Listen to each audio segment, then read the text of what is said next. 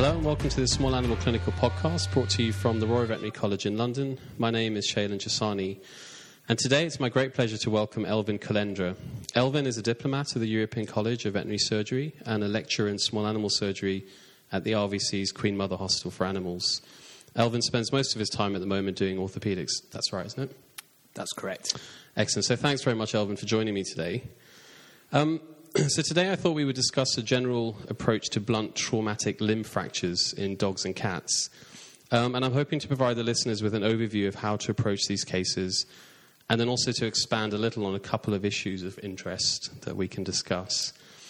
Before we get into the gist of the podcast, I obviously have to start off with my emergency and critical care hat on by reminding the listeners about how we should go about approaching a blunt trauma patient. So in other words, start by focusing on assessing the major body systems and prioritizing life-saving interventions and analgesia. And we will most definitely be coming back to these concepts in a future podcast. But for the purpose of this podcast, Elvin, let's assume that our patient is stable in other respects, okay? Now, this probably sounds a little bit daft, but then you already know that about me. I'm daft, and I'm proud to be daft. The first thing I wanted to ask you is, basically, what is going to make us suspect that a limb fracture is present? So, in other words, is it always really obvious? I guess the answer to that is no, it's not always really obvious. Animals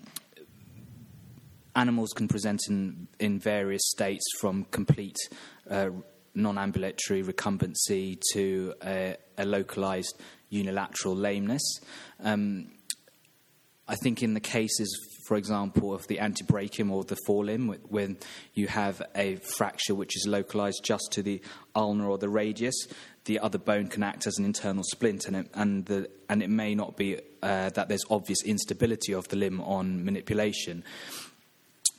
But I think the most important thing in any case is first of all, a complete physical examination. And once you've done your complete physical examination, is a complete and thorough orthopedic examination to try and localize the source of pain, because it... Can I come back to that? Yeah. Actually? So, just out of interest, really, sitting here now, can you think of a patient that didn't have a diagnosis or a highly suspected fracture prior to imaging, and then you found one? Does one come to mind? Or? Sorry, could you say that again? Based on everything you knew about the patient, you weren't expecting to find a fracture, and then you imaged it and you found a fracture. Is it pretty unusual? So I guess I'm just in the majority of cases, I'd say clinically you would probably suspect a fracture. But there are certainly cases where we haven't suspected a fracture, and then we have seen one. And I guess one that jumps to mind is in young animals, because in young animals the bones tend to be a bit more bendy. Yeah. The periosteum, or the outer layer of the bone, is a lot thicker. Yeah. So you can get what you call green stick fractures, where only one cortices may be fractured.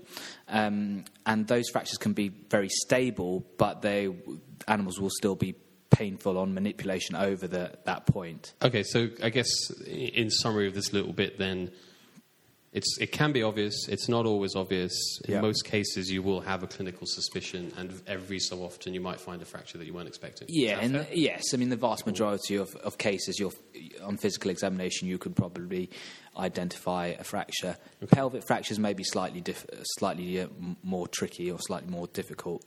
And then on the subject of physical exam and orthopedic examinations, I guess one of the things I wanted to ask was,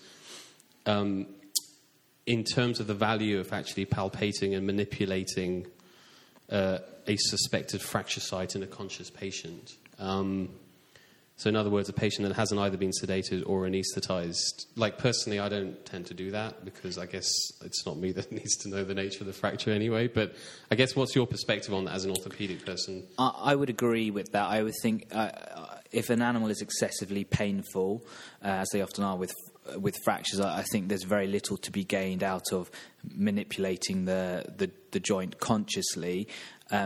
But what I would say is very important is to assess for deep pain and neurological function before going ahead with sedation or general anaesthesia, and even potentially before giving opioids as well. So yes, I think one of the first things that we need to do with these patients is analgesize them appropriately, but just to assess deep pain before giving analgesia, I think is a sensible thing to do. See, now that's a really good point. And doing what I do, I would say that if we were being honest, I think most of us give the analgesia and don't do that deep pain assessment instinctively. So that's a really good point and a good thing for me to take on board as well. So let's move on a little bit then to the situation in which we have our well analgesed but conscious, stable patient, and you are suspecting a limb fracture. Again, this sounds like a bit of a stupid question in a way, but in essence, what are you going to do next to this patient now? Regardless, obviously we've done our complete general physical examination and we've done our orthopedic examination. In a lot of these cases, there can be polytrauma, so that's why it's always, even if a dog is only lame on one leg, it's important to do a complete orthopedic physical examination to make sure there are no concurrent injuries, but also to remember that with blunt trauma patients, if an animal has had a thoracic limb injury, it's very plausible that they could have had blunt trauma to the chest as well. And in these cases, I would strongly recommend that thoracic radiographs are done.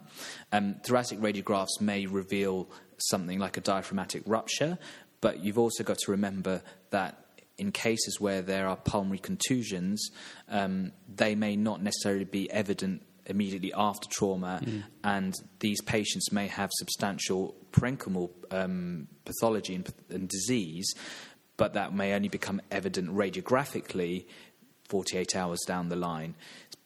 But regardless, I would always take thoracic radiographs, 2 views of the chest as a minimum, prior to embarking on any surgical intervention with these cases.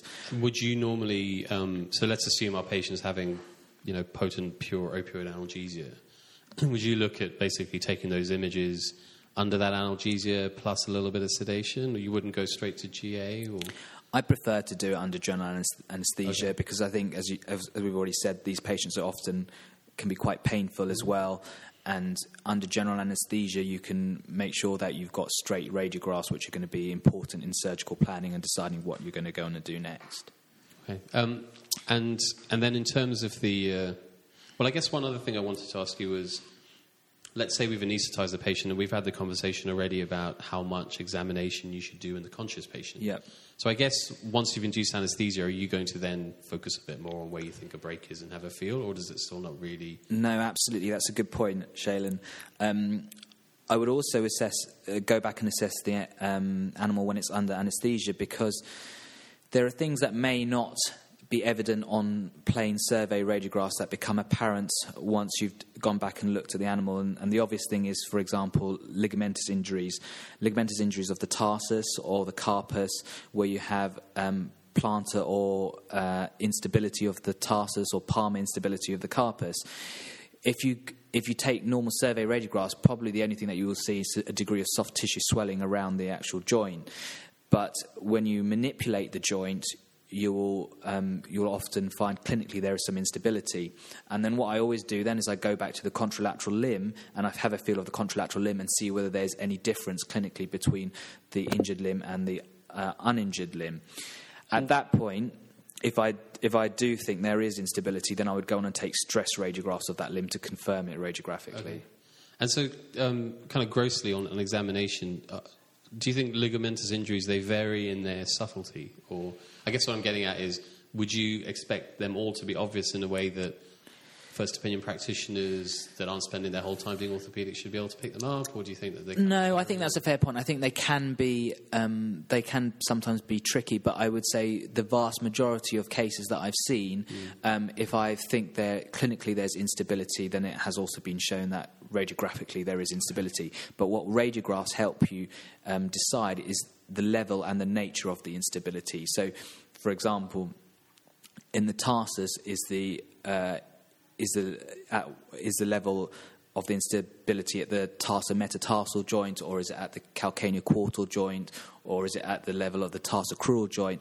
All of these things are important in deciding what's the most appropriate surgical method. So that's good. I think that's a very good point, actually. So we're basically saying, even if there's a glaringly obvious long bone fracture, don't just focus on that bit, but actually make sure you've done an assessment, both neurological and other orthopedic.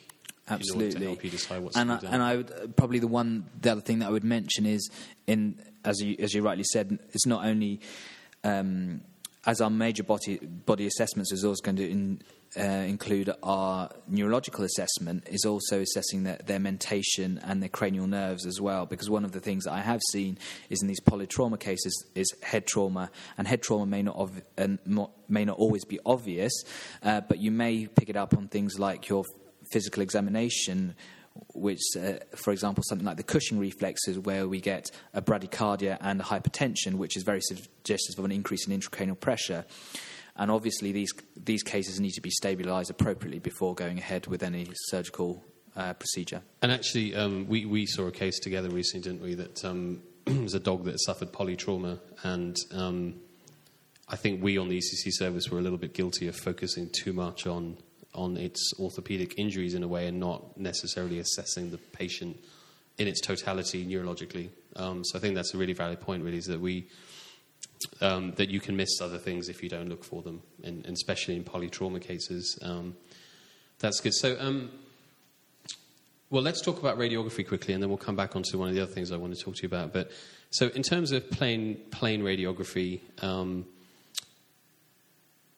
we obviously now, well, you, I guess, will get sent, and the radiology service will get sent radiographs by first opinion practitioners to evaluate. That's correct, but I guess the question is, based on that and other experiences you've had, have you got any kind of tips or any kind of recurring mistakes that you come across that people in practice may do when they're radiographing suspected fractures? So, I guess the obvious one would be in terms of positioning. So, it's very reasonable to take a radiograph for diagnosis if you want to see whether because you suspect there's a fracture, to go ahead and then take a radiograph of that part of the body. But it's also, while you're there and you're taking an image, it seems sensible to try and get good quality images so that they can be used not only for diagnostic purposes but also for surgical planning as well. And so to that end, I would suggest that these animals are placed under general anaesthesia so that you can get straight radiographs, and that you carefully select your exposures as well so that you don't overexpose the bone.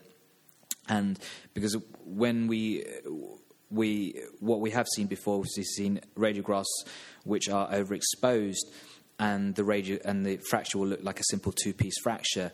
But once we've got straighter radiographs and we've got the exposure correct, we've also seen identified fissures that are in the bone, right, that are extending down towards the physis or extending down to the articular surface, which very much change your surgical planning and what you're going to do. Because if there's a fissure there and you're not aware of it, and you go and put an implant and you hit that fissure, you potentially could open it up and make a simple or a more straightforward two-piece fracture into a 3 or 4-piece fracture.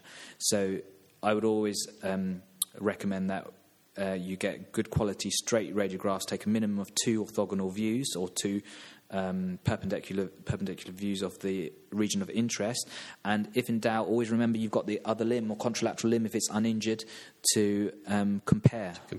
And that's especially useful for young animals when physes are open as well, and you're not certain whether it's a fracture or if it's a physis. Absolutely. And so on. Yeah.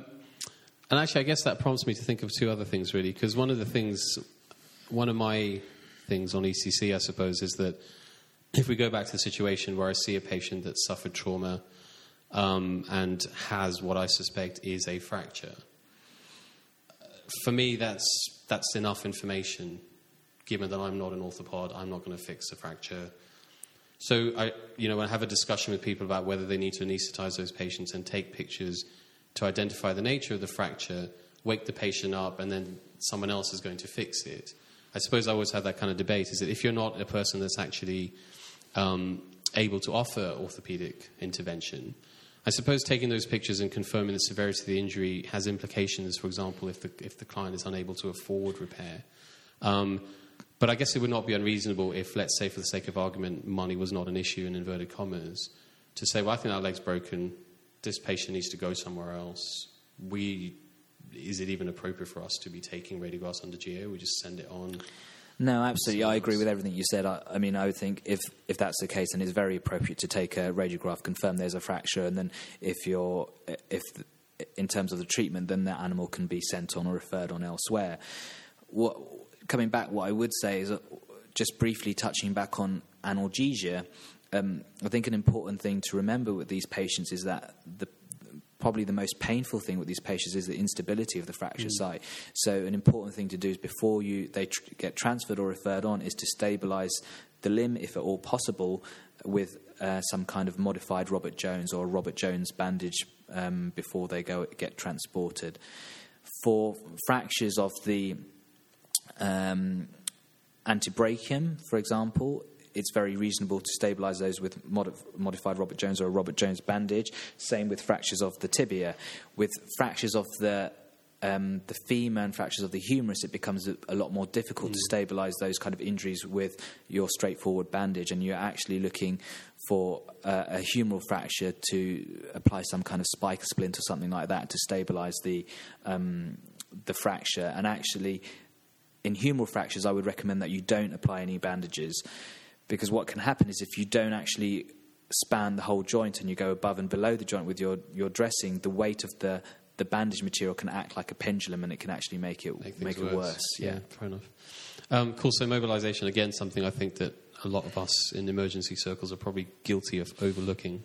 But I suppose partly because you would need to sedate, probably anaesthetise, characterise the fracture, and then put the dressing on. And I guess the alternative to that is sit in a cage, have lots of analgesia, and then whoever's going to do those interventions do them. But I think the whole point about transporting immobilised is really valuable. So and I think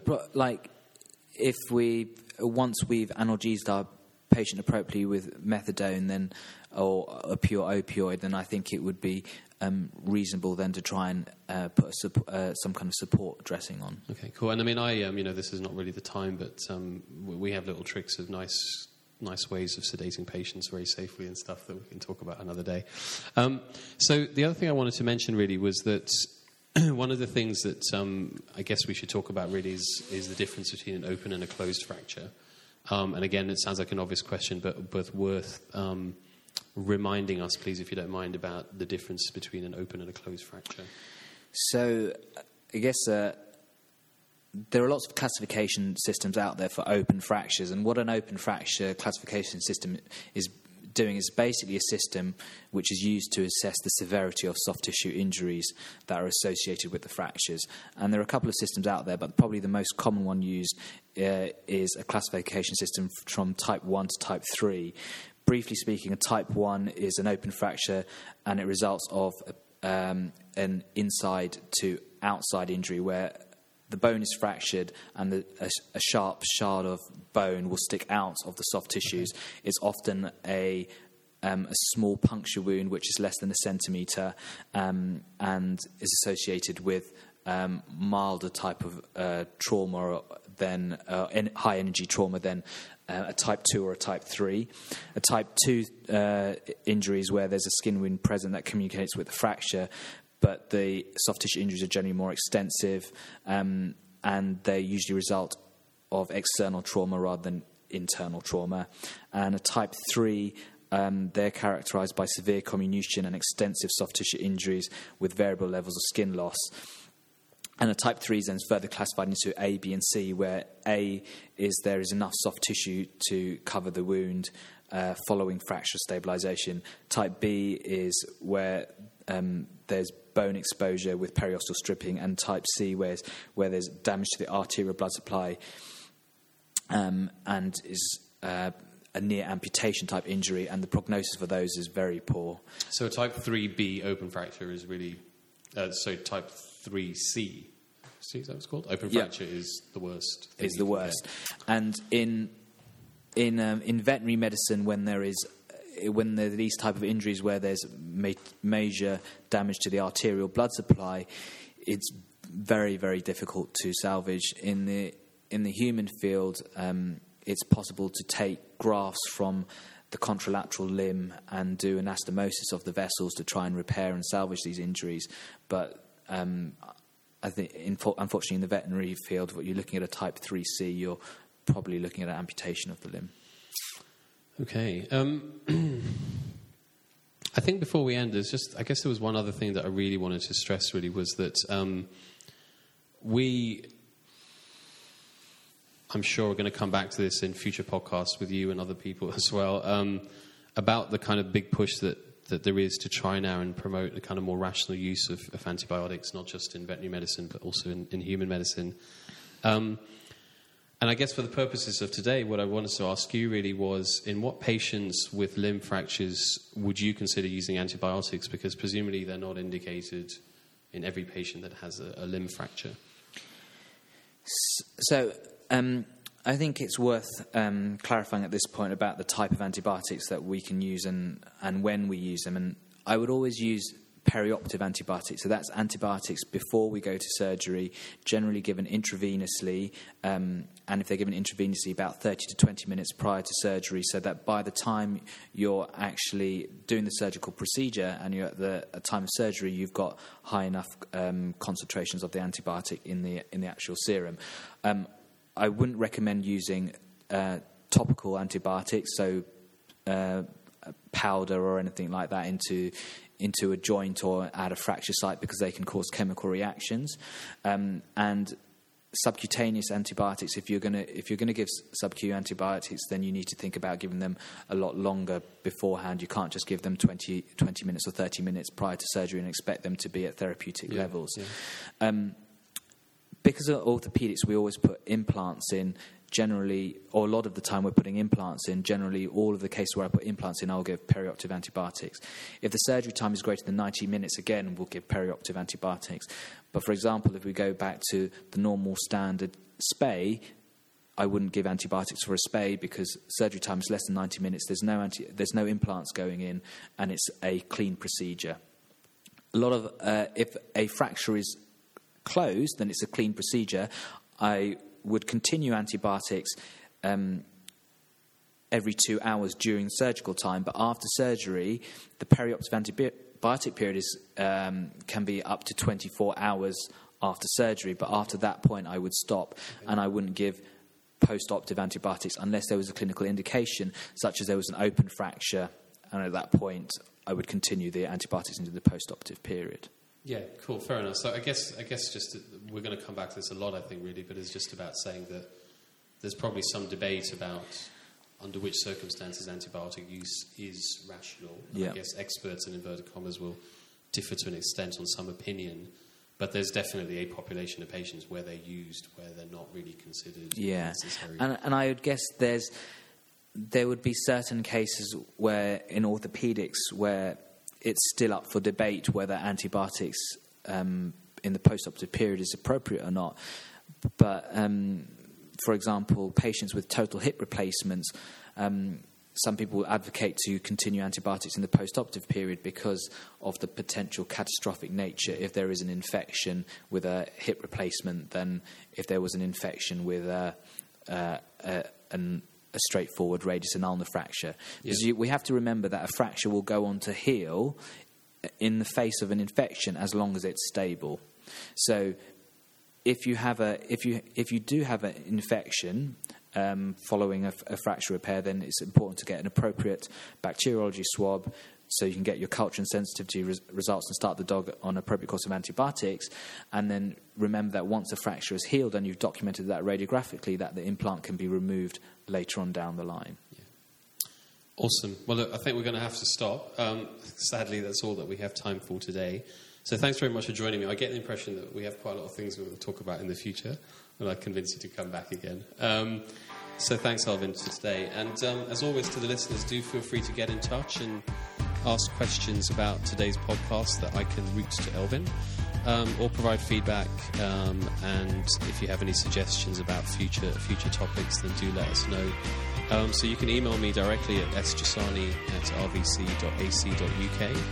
You can use the Royal Veterinary College's Facebook page, or you can tweet us at Royal Vet College using the hashtag #SAClinPod. And so until next time, take care of yourselves. Bye-bye.